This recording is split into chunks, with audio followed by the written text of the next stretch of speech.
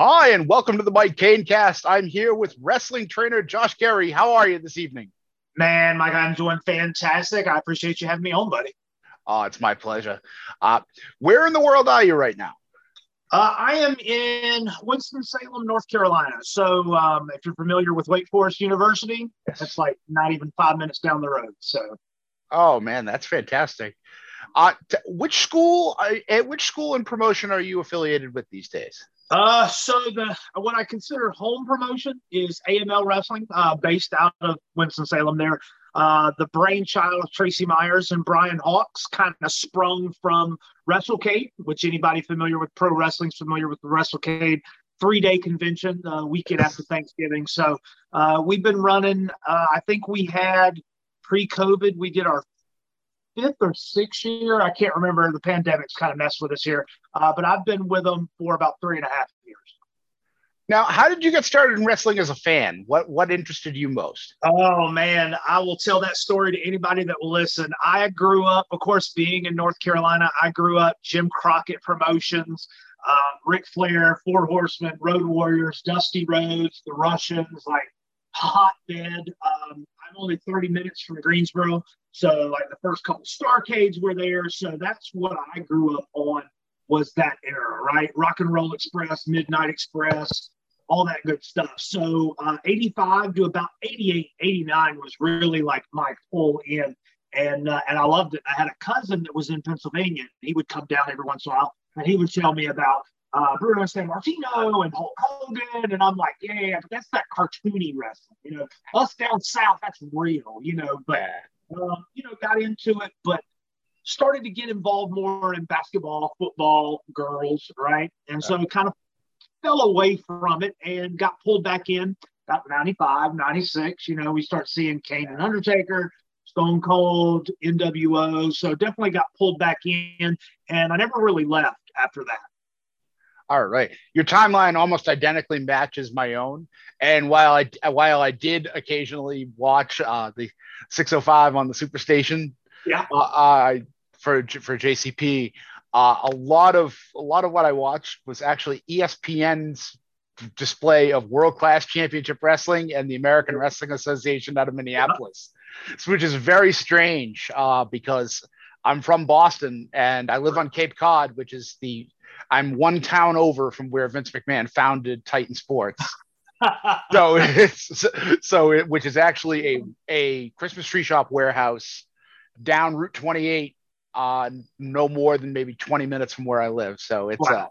I have to make a pilgrimage at some point. I'm kind of Yeah. obligated. Oh yeah, the little pro wrestling checklist. Yeah. And certainly WWE or WWF at the time was the majority of my live event and my watching, but AWA and World Class Championship Wrestling were the things that I watched every day after school. Yeah. So. Oh yeah. Yeah. It's amazing what national television coverage can do for, especially back then. We're talking, 30, 40, 45 years ago. And again, it's people think it's strange that I know who the Baron von Raschke is growing up outside of Boston, but it's also weird that I resemble the Baron von Raschke. That's neither here nor there. I wasn't going to say it. That's fine. It's right there. It really is right there. It's just interesting to see how many different streams of wrestling those of us who grew up in that era got. It's World Class Championship Wrestling. The great story always is how many international fans of the Von Erichs there are. Yeah. I've heard particularly in Israel because the World Class Championship Wrestling ESPN feed was big in Israel. So okay. Yeah. So AWA, World Class Championship Wrestling, even a bit of global.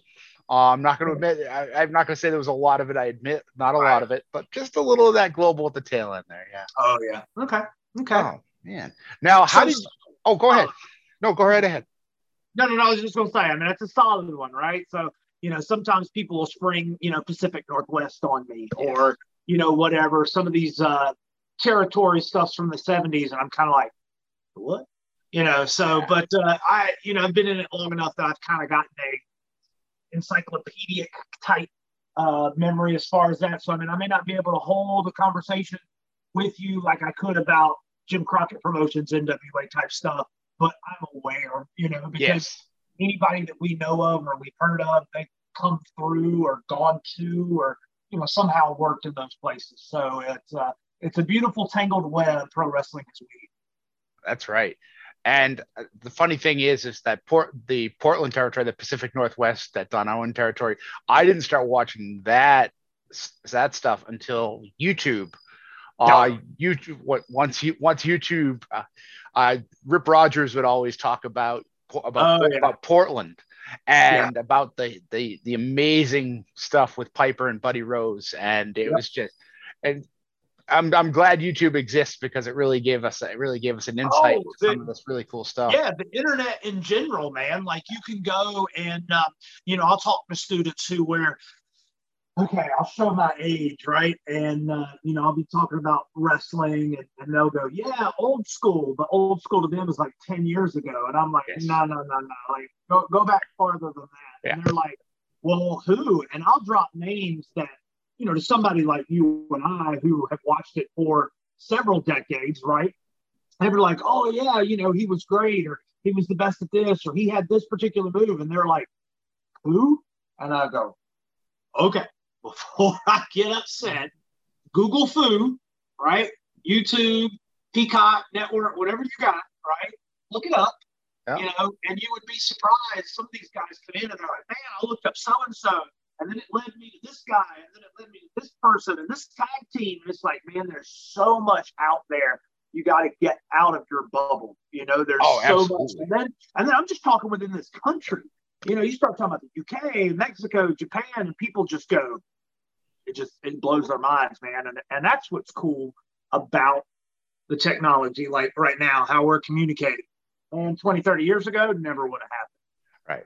And man, like I feel decades behind the tape traders. Like I mean, I had this conversation with Brutal Bob, and Brutal Bob was a tape trader, and some of these other guys who were in that Dave Meltzer category, who were trading New Japan and All Japan stuff as early as the late 80s. Yeah.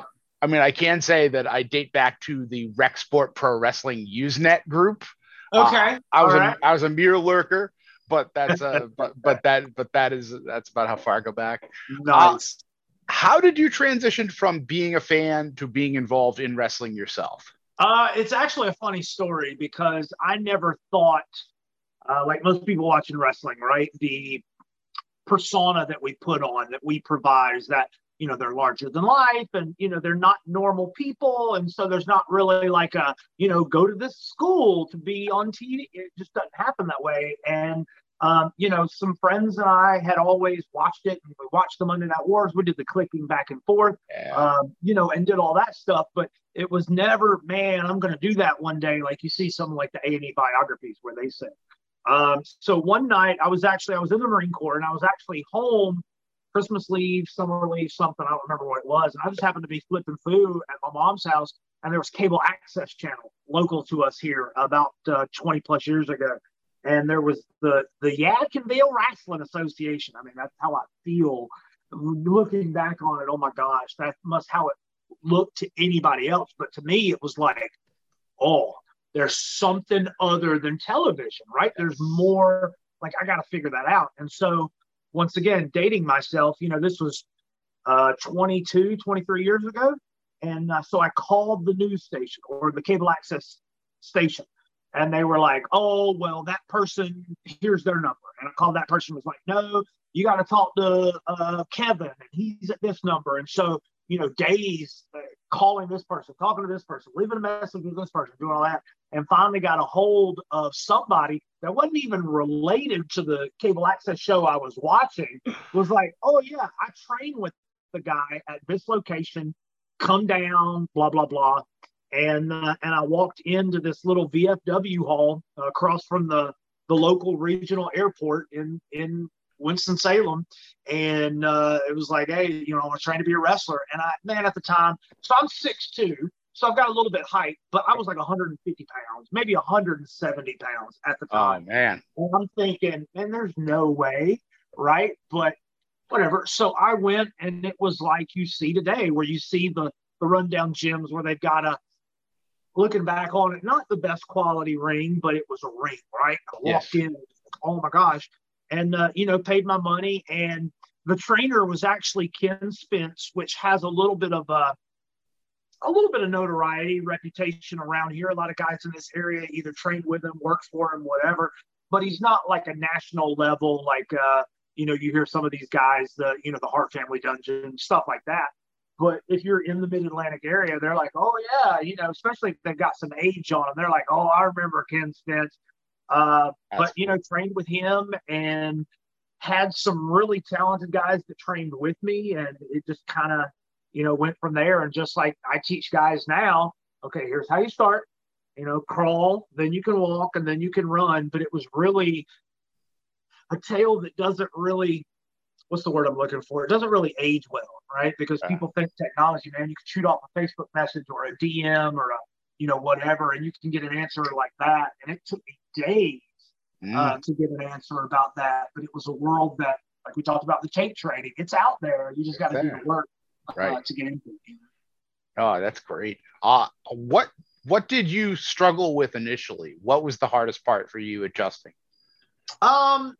Same thing that a lot of guys have to struggle with, where they're focused more on the sports side of it and not so much the entertainment side. Because, I got into it, like I said, played football, played basketball, but I also did theater.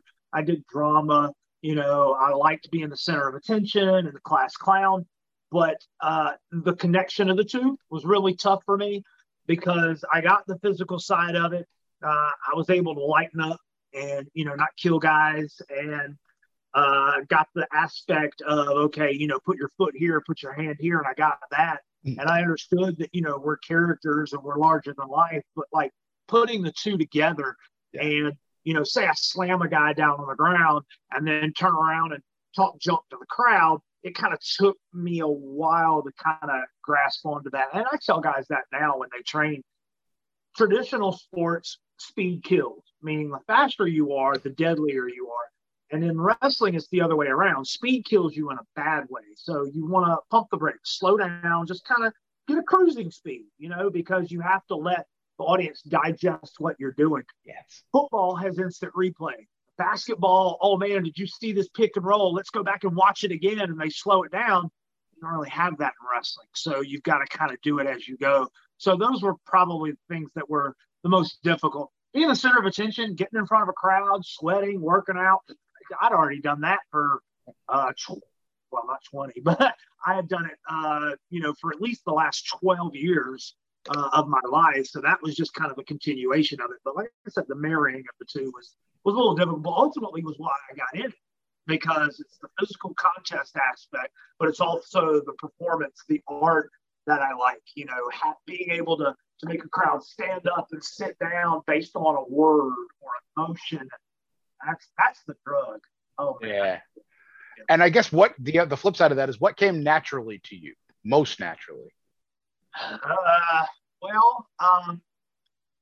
go ahead and say, being a dick. Like a lot of people are like, you're the most outgoing, fun-loving, like laughing, joke, have a good time guy. Like being a heel. Like there was just something about, not literally, but putting on a mask, like being able to go out there and not be Josh, but be the character, be the gimmick, be the bad guy, be the black hat, mustache twisting kind of guy. And I really, once I got it, like I got it. And it was like, I actually had some guys that maybe 6 to 8 months later, they booked me on a show and they'd be like, man, we're sorry. We would have booked you earlier, but we thought you were really a dick. And I was like, what? And they were like, yeah, because like, I guess my work was so well done. And they would have guys that had worked with me and my name would come up and they'd be like, Josh? No, he's the most funniest, like laid back, like chill, nicest person. Like, yeah, book that guy. But I guess all they saw was in front of the curtain, on VHS, 8mm, cassettes, there wasn't streaming, there wasn't the social media. So, that kind of took a little bit. But then once, just like I tell guys all the time, it's getting that network, meeting people, talking to people, word started getting around and they were like, oh, okay. So it's, it's Al Pacino in the gangster movies, not Al Pacino, the older gentleman that's so awesome to interview. Right. So that one, but the entertainment, I love being the center of attention. And my ex-wives and my future wife will all tell you the same thing. Yes, sometimes we have to make him shut up, but that part of it, and I think that's really one of the reasons why I don't want to toot my own horn, but I think that's what's made me successful as a coach, is because I'm not scared to be like, okay, you messed up and here's why, here's how to fix it, and be able to use words and hand motions and facial expressions to kind of get some of those points across that, okay, you went like this, but I need you to be like this. So there's like that helps. And it also kind of helps that I have that personable ability to kind of just talk to people. So people skills, I developed those more as I went on, but just the entertainment, like being the center of attention, it's all about me. Of course, most guys in wrestling have that anyway, right? Like you kind of at least a little bit. Yeah. A little bit. Yeah. So yeah, it's, kind of being a dick when you got to be. Right. It's kind of like you have to be for everybody else here, and you have to kind of be a little bit for yourself right here. Yeah. Oh my God. Never forget. Don't get trapped in the gimmick, Oh my God. Well, you answered my next question. So I guess it flows logically right into this here. Okay. If a student comes to you and they say, look, man, I need 6 months to prepare before I start training for pro wrestling, what would you encourage them to do for those 6 months? What is the maximum use? I'm going to tell you now. I'm going to stop you right there. Oh my gosh, that is probably the number one thing from somebody's interested in doing it and signing up. That's usually the number one thing that comes up. I got to lose weight. I'm not big enough. I'm not in shape. I'm not financially ready. I'm not whatever the excuse is. Oh my God, just do it. Just do the thing. Just start. Click play. Drive to the place. Pick up the phone. Send the message. Just do it, because so many people, like you said, I need 6 months to prepare. For what? What? Prepare for what? Walk in the door, sign your name, and jump in the damn ring. A lot of guys feel that I'm a big Gary Vee guy. Do you know who Gary Vee is? Oh, yeah. Yeah, I love me some Gary Vaynerchuk. But his biggest thing is start, and you're already 50% further than everybody behind you. Yeah. Or you're already 100% further than the people that didn't even start. It'll never be perfect. Just do the thing. And that's what I try to tell people.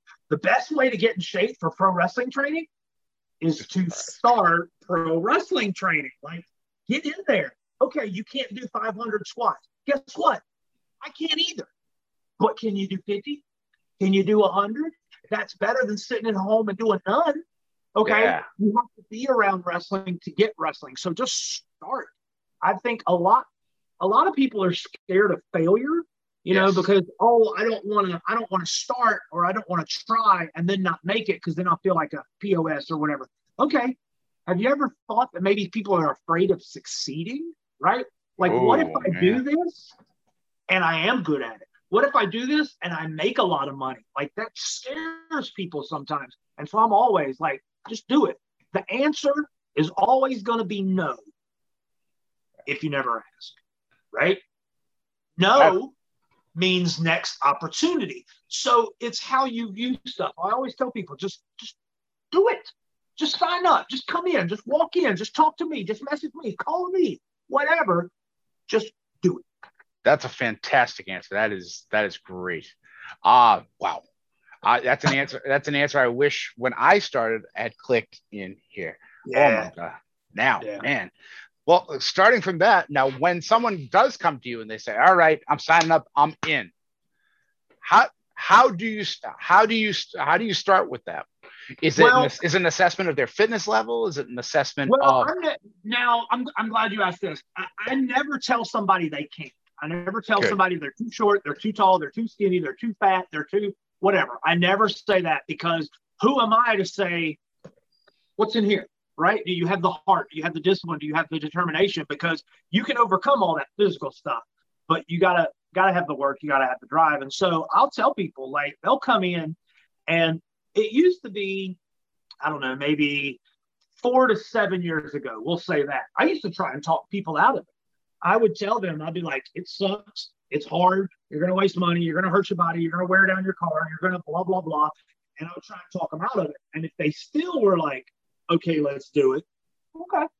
But a lot of guys, they see the glitz and glamour of WWE, New Japan, whatever, and they think that's what they step into. So when they come to a location, like one of my previous schools was literally like plywood walls in a warehouse. And it was a warehouse divided up into 4 things, plywood walls with a ring in it. And that was it. So it's not the Taj Mahal. It's not the Ritz Carlton, but you're going to learn everything you need. So you got to understand that, you know, you got to build the house, you got to build the foundation, build the basement before you get the penthouse, before you can get all the fancy stuff upstairs. You got to have that foundation. And so some people would be like, heck yeah. And they stuck with me, and, you know, they've gone on to different levels of success. But where I'm at now with AML, it's a little bit different because it's not my company. It's not my school. I'm technically an employee of AML. It is kind of a scratch your back, you scratch mine kind of deal, where my brand, my reputation now sees AML. AML's brand and reputation now comes onto me. So we both kind of gain that. So Tracy and I have really worked together to say, okay, what's the best way to do this? What's the best way to do that? Tracy's a really smart businessman. So when it comes to like dollars and cents, I kind of like, you the man at that. But when it comes to like the mechanics of wrestling and things like that, then he goes, what do you think? So it's a real good partnership. And Brian does a lot of like the booking and like creative and stuff. So we kind of work together that way. They'll hit me up and be like, okay, what student's ready? Who's not? And so, you know, I have to give them an assessment. But so we kind of have to have that balance of, okay, I'll tell them, you're going to bump some bruises. It's physically demanding. It's mentally demanding. It's emotionally demanding. You're going to put miles on your car. You've got to spend money on gear. You know, be truthful with them, but at the same time, not like scare them away. And try to tell them, we say, come in and watch a training session because it could be the best pro wrestling school in the world. And if you don't belong, if you don't fit in, then you're not going to have fun. And if you're not going to have fun, you're not going to do the work, but you got to do the work to be successful. So it all fits together. And some people are like, yeah. They'll come in and it's not what they expected. I will say that the current AML Pro Wrestling Training Center, which I'm the head coach for, the AML home promotion, all that good stuff. Yeah. You know, social media plugs, right? We'll have more of those. Yes, we'll get there. But is easily one of the top, I'm going to be humble and say 10% training facilities in the United States, at least, right? I've been at those where it's 4 walls and barely a roof and just a ring and it leaks. There's no AC, there's no bathrooms. Like, I've been to those schools. I've owned schools like that. So I get it. Tracy doesn't do anything small. If he's going to do it, he's going to go big and he is going to make it the best. That's how he's a successful business person. And that's how this training center is. So people come in and they see that and they're like, oh, so maybe they don't get that start from the ground up, put in the work. And maybe they kind of think, oh, well, this is almost as good as the Performance Center. I didn't say that, right? But they think that it's higher level, it's higher quality than somebody down the street, an hour west, whatever. And so they'll sign up with us, but then see that it actually is work. No, I'm not going to make you do 500 squats your first day. No, I don't expect you to be able to run an international or a 5-minute match on the fly within your first week. No, like, I've learned from people that work at WWE, Ring of Honor, New Japan, Impact, NWA, AEW. Like, here's some of the best coaches in the world, how they do it. I've taken what I like and what I think works, and I'm putting it here. So baby steps, right? Yeah. I first walked into a training school. Okay, here's how you bump. Try it. Okay. Double tapped my head. Probably got a concussion, but, you know, this was 20 plus years ago. So I was like, oh, I'll tough it out. But nowadays, okay, WWE Performance Center, they're in like the crash pad ring, wearing the martial arts headgear for like a week while they learn how to bump. So it's kinder, gentler, like, oh, rub some dirt in it, you'll be okay. Like, that's not how it is anymore. Yeah. So we work your way up. And I've learned a couple different things, how to work people up into bumps, how to work people up into running the ropes. And then, you know, you just kind of learn the moves and the counters and all that. And as you can tell, I'm a talker. So you're going to get the skull session. You're going to get the mental aspect of it, the who, what, where, when, and the why, just simply by being around me, because I'll see somebody do something and I'll go, hey, I can't have a 2-hour class on that, but here's why you don't do that. And here's why you do that. And guys will learn. Okay, it's your first week. You probably didn't understand a word that came out of my mouth, but in 6 months, when we talk about it again, you're going to go, yeah, I remember. So, you know, being honest with people, not promising the stars, I'm going to get you on TV in 6 months, or you're guaranteed to get a contract if you train here. We don't even guarantee they'll be on AML events, right? Because there's a certain expectation of quality that we expect. And so that's why we started the Future Stars of AML Wrestling, is to, okay, that's a way for our students to get match experience. Well, we had so many people trying to get into AML that we started booking them on Future Stars. So now Future Stars has become like this separate brand that has a high level of quality. So now it's like, well, shit, what do we do with the students now? And so now we've created it's a great problem. They're going to be friends and family only, like get you the experience of being in front of a crowd. And you know what? If you take a shit in the middle of the ring and it's absolutely horrible, the people are going to be a lot more forgiving because they're friends and family. Yeah. So, you know, not setting unrealistic expectations. And, you know, you're going to drive 3,000 miles in a weekend. You're going to sleep 2 hours in 4 days, or, you know, just be realistic. But if they, like, as I'm telling them this stuff and they're like, yeah, you start to see that wildness in their eyes, I'm like, okay, they may do something, you know? Yeah. Now, do you have any students that come to mind that you've had whose progress in a way shocks you because it was either so rapid or so profound? Oh, yeah. Well, I tell guys all the time, everybody works at their own pace, right? Rome wasn't built in a day, and thanks to that Red Bull commercial, we now know why. That's right. But pro wrestlers weren't built in a day either. And I tell people it's your own pace. I've had guys ready for a match in 3 months, and I've had people train for 3 years and they're not ready for a match. Everybody's a little different. How often are you in the ring? How often do you come to training? Are you working out? Are you eating right? You know, but we had this one guy about 2 years ago, 2.5 years ago, and had a good look, right? Like kind of looked like Kratos from the God of War games, you know, bald head, beard, tattoos, good body. Was actually a friend of Chad Lale, Gunner, Jackson Riker, current WWE, and he recommended him to come to us, and he started training with us, and he always did the, like, you know, with his friends into a pool or on the trampoline and stuff. So he didn't have that. I don't know if he always was like, let's try it. Let's try and move. And Brian Hawks came to training one night, and we were just kind of doing like little match scenario things. And he stopped him, and he was like, hey, man, how long have you been training? And he was like, I think at the time, not even 3 months, maybe 2.5 months, right? And Brian was like, no. I mean, before you came here. This is the only place I've trained. He's like, bullshit. Like, where? And he's like, no, like, seriously, this is it. And Brian looks at me and goes, oh. But he ended up hurting his knee, and some real life things happen or whatever.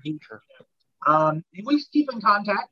Yeah. We walk through the door next week, or, you know, it may never happen. And I tell guys all the time, like, don't feel like you're letting me down, because I've had guys come in and leave and tell me they're going to come back, and they do. And sometimes they don't. And sometimes you got to step away from wrestling. Sometimes you come back, sometimes you don't. But man, I'm like, you're not the first and you're not going to be the last. So do what you got to do. Take care of your stuff. It's meant to be, you'll be back, you know. But yeah, that was probably the one that really jumped out at me. It was like, oh my gosh, he like just took to it. Like they say, a fish to water. Like literally, that was him. It was just every day, like leaps and bounds, his improvement. And I've had some people that had hard issues with like some of the basic things, like running the ropes and bumping, that it just took. I was going to ask you, who's your underdog? Yeah, just get that one thing down, and you can tell they get frustrated because, you know, Johnny or Tyrone or Emily or whoever, oh man, well, they got it the second day. or the second day or the second try or whatever. And it's taken me 3 months. And I go, and? Well, it's just, I'm going to tell you, you've both been in pro wrestling for a sip of water compared to me. You're both kids, but they started a month before you and they feel like they're this. You're the same. You're right there. But you know what? They're going to struggle with something that you're going to excel at. And so now you're going to be like, oh, I see it from the other end now. Sometimes it just takes time. Let it motivate you, but don't let it frustrate you. You know, like, I'm going to get this. I'm going to get this. But not to the point where you're like, I can't do anything. But that's a part of being a coach that guys, they'll buy a ring and they'll rent a warehouse and they'll be like, okay, I'm a trainer. And teach somebody how to bump, take a hit toss, whatever. But there's a lot more to it to becoming a coach and get people to, like, pulling stuff out. Like, I've got this one kid, I think just turned 16, like may have ADD, ADHD type things. I'm seeing like some symptoms of that. Young kid, never, like, kind of got picked on in school, hasn't really done organized sports. And like, he'll come to training in 2 weeks and then we won't see him for a month. And then he'll come one night, we won't see him for 2 weeks. And so he's just got something there that a lot of the other guys tried to like pull him up and help him out, be like, hey, like, you're our little brother. And they're trying to get it there, but I think it's just that. I mean, I remember being 16, like, you know, and maybe it's that. Maybe he's not. One of my favorite isms is that, you know, you may not be ready to learn the lesson that I'm teaching you when I teach it, but that's my job as a coach, is to keep teaching it until you are ready. You know, and that actually leads to the next question really logically, which is that teachers have different roles and things over a course of a lifetime. Do you feel it's more important that you teach somebody to do something, or that you teach them to be able to teach themselves as they go on? I am a big fan of help me to help you. Teach a man to fish. I've had people in real life, civilian jobs, relationships, like, get mad at me because they'll ask me a question and I won't give them the answer. I will give them the information to find the answer, right? I am a big fan of, I'll teach you how to find the answer or how to work towards the answer on your own, because I think that's more beneficial than just saying 93. No, like, here's how you get to 93, or here's how you get to this website or whatever. So I think that one's bigger. Or, okay, I'm going to show you how to do it, and I'm going to tell you why we do it this way, and then it's up to you. I always tell people, learn from as many people as you can and find what works for you, especially in life and in pro wrestling. You like what you like, you know.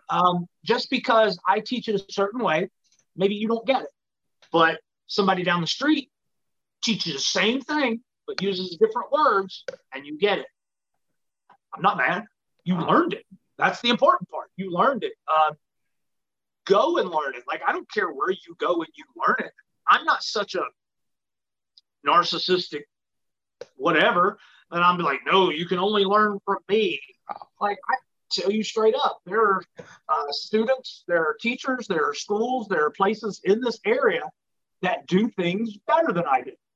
But I think overall, I do a much better job than all of them, but there's some things that I lack in. But that's what pro wrestling is, right? We amplify our strengths, we work on our weaknesses. I asked you that for a very specific reason, which is because I've been friends with one of your students, Mr. Porter Blake, over the past few years. And the reason I ask, it's almost a softball for me to ask you, because the level of improvement that he consistently has demonstrated over those 4 years has been really something. I mean, not just as a wrestler, but as an athlete.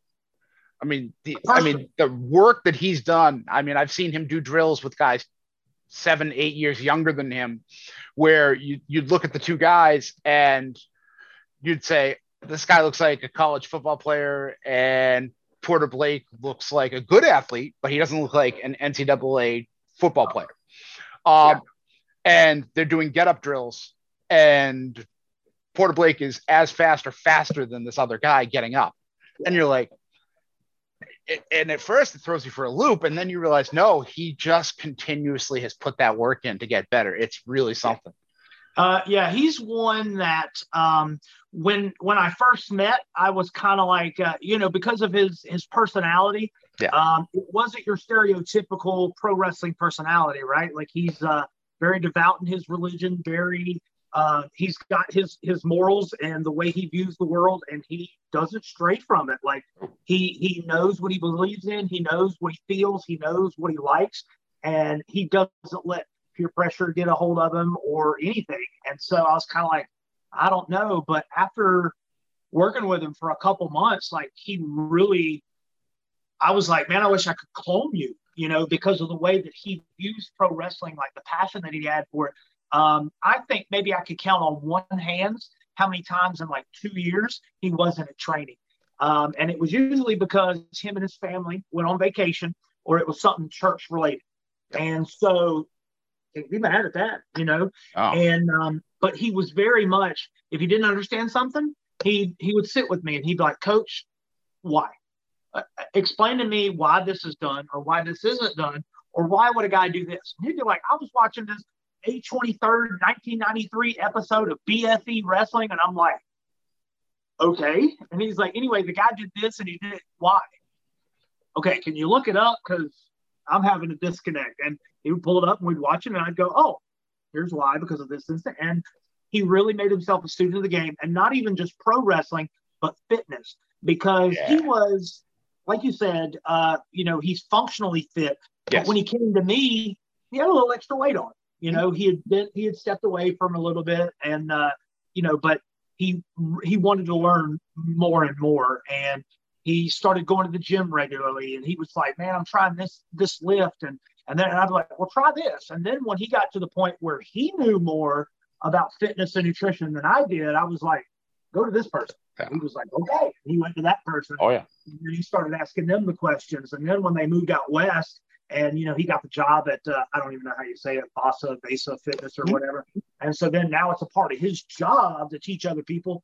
I think that's awesome, because you really hone your skills when you're able to teach it to somebody, because they're going to ask questions you didn't think about, and you really learn the content. And I kept up with his social media and all his workouts, and then what he was doing with Rocky Mountain Pro and all those other places. And I was just like, that's one of them where it's like, that was mine. You kind of brag about him, but he's never really changed who he is behind the curtain. Of course, obviously in front of the curtain, he's evolved and learned what works, what doesn't, and things like that. But yeah, he's did a little stuff on NXT, a couple years ago. That was kind of a I don't want to say an out of nowhere kind of thing, but it was I didn't actively push for that. I just set the pieces up. The dominoes fell where they fell, and he was able to take advantage. And so I really like that.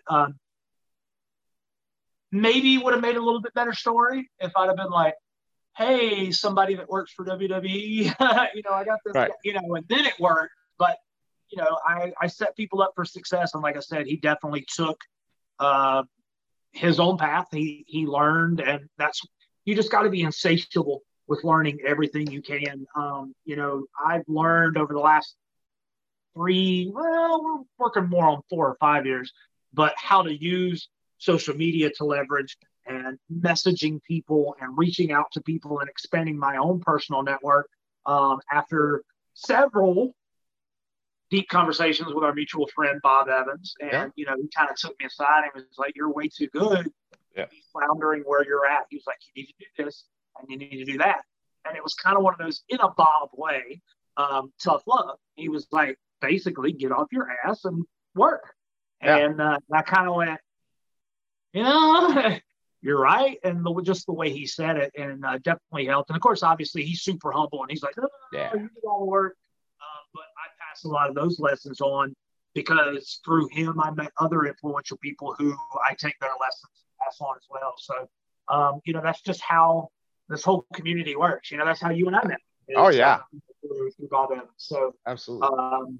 It's just one of those things that I've had students that could probably outwork him. I probably had students that were more athletic than him. I probably had students that were smarter than him.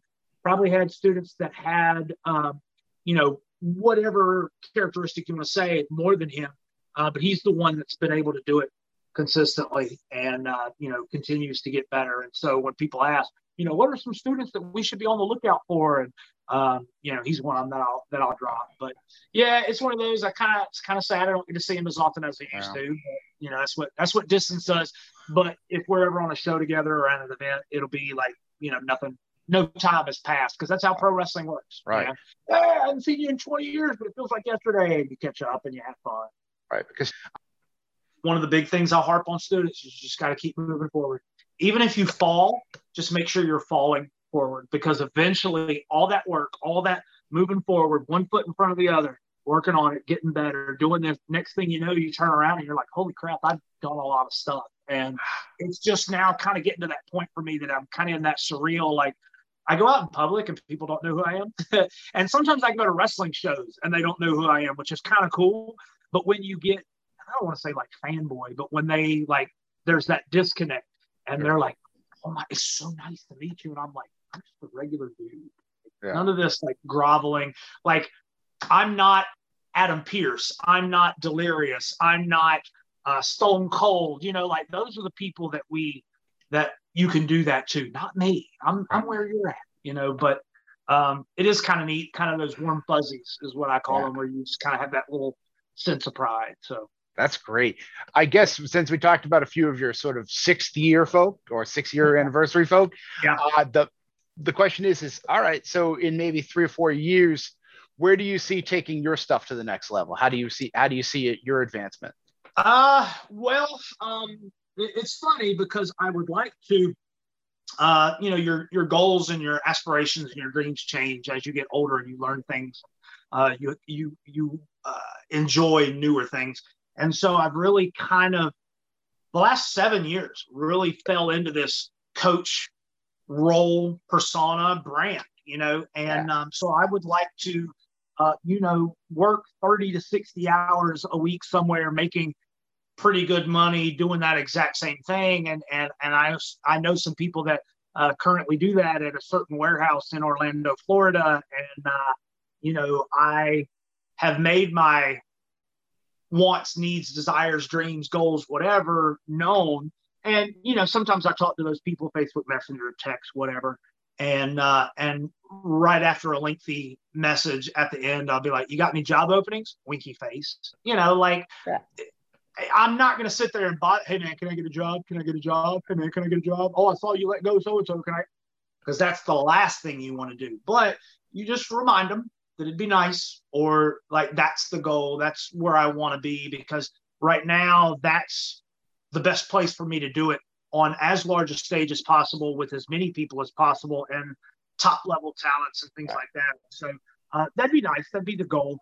But AML itself definitely has some growing coming up in the next couple of years. I don't want to jinx anything or let anything out of the bag, but there's definitely plans and aspirations, and that it'll start having more eyes on it. We have a real good working relationship with the NWA, and have for many years.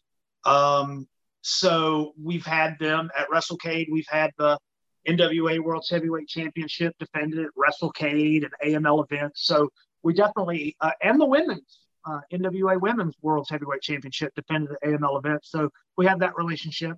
We've had a good, strong working relationship with Impact Wrestling for a while. My connection to Ring of Honor has really kind of helped that connection grow a little bit. So we've had, some guys from Ring of Honor as well.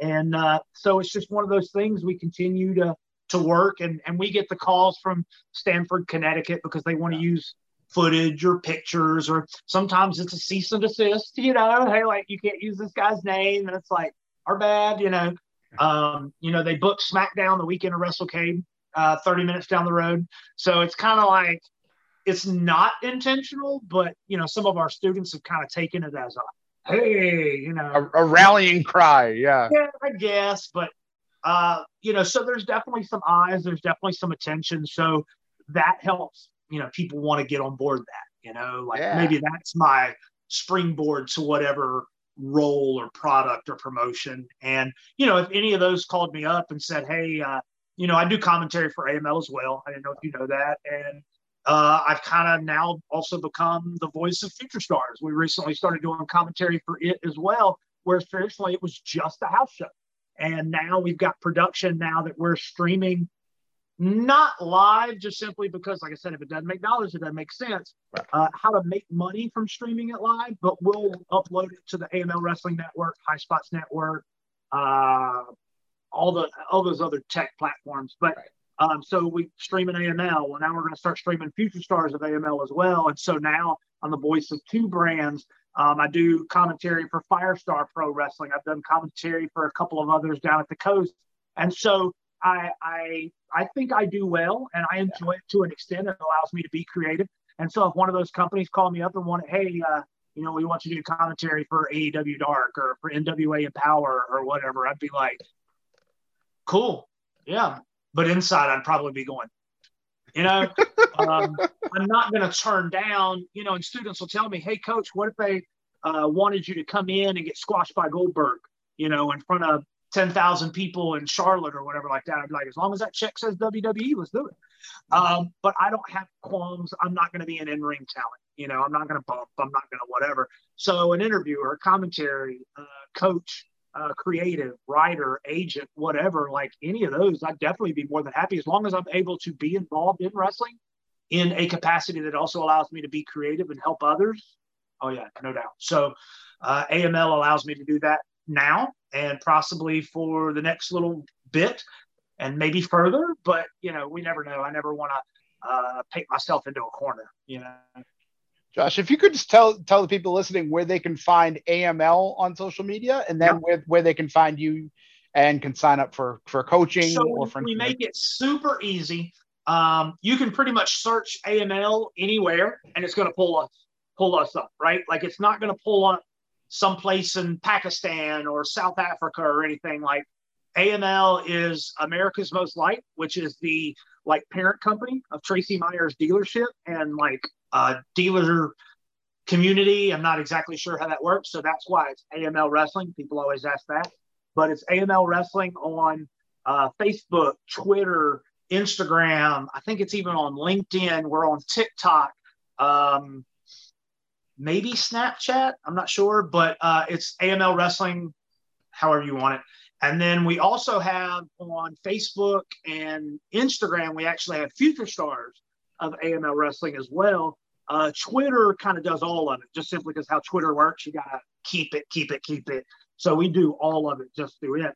And then mine's pretty simple, except for there's a couple other Josh Garys out there. So Josh Gary on Facebook, Josh Gary on Instagram, and I think LinkedIn, but Twitter is the Josh Gary. So, but if you start typing Coach Josh, it pulls them up. I'm like the first 3 or 4 pages on Google. There's not many Josh Garys out there, right? So if you're having issues finding a certain social media platform, I have a Snapchat, don't really use it that much, not on TikTok yet. So if you can't find me, it's probably because maybe I'm not there, not a big presence. But the big 3, Facebook, Twitter, and Instagram, I'm there. You can find me on a couple of others. And I'm on some weird sites I've never heard of before, but it comes up in Google apparently. But that's the data age, But we keep it super simple, and that's what I tell students as well. Don't make it super complicated. Don't be super bestest pro wrestling coach ever, 7, 8, 9, 4, 5, 7. Nobody's gonna find you. Make it your name, make it who you are and what you do, and keep it simple. So it's easy to contact me. And you know what? I tell people all the time: you got questions, send me messages. I try to reply within 24 hours. Sometimes I can't, but within 24 hours, I can at least say, hey, I got it. I'll give you an answer whenever. But I have people hit me up all the time, Twitter, Instagram, whatever you feel comfortable on. I have people sending me matches, sending me resumes, sending me, whatever. I've seen some really good stuff and I've seen some really bad stuff and everything in between, but I try to help everybody. So definitely make myself as searchable as possible. Send me messages. That's what I want. That's what I'm here for, here to help. All right. Ladies and gentlemen, Coach Josh Gary, thank you so much for being here. Yeah, buddy. Have a wonderful night. And remember, everybody, just get started. That's it. I love it.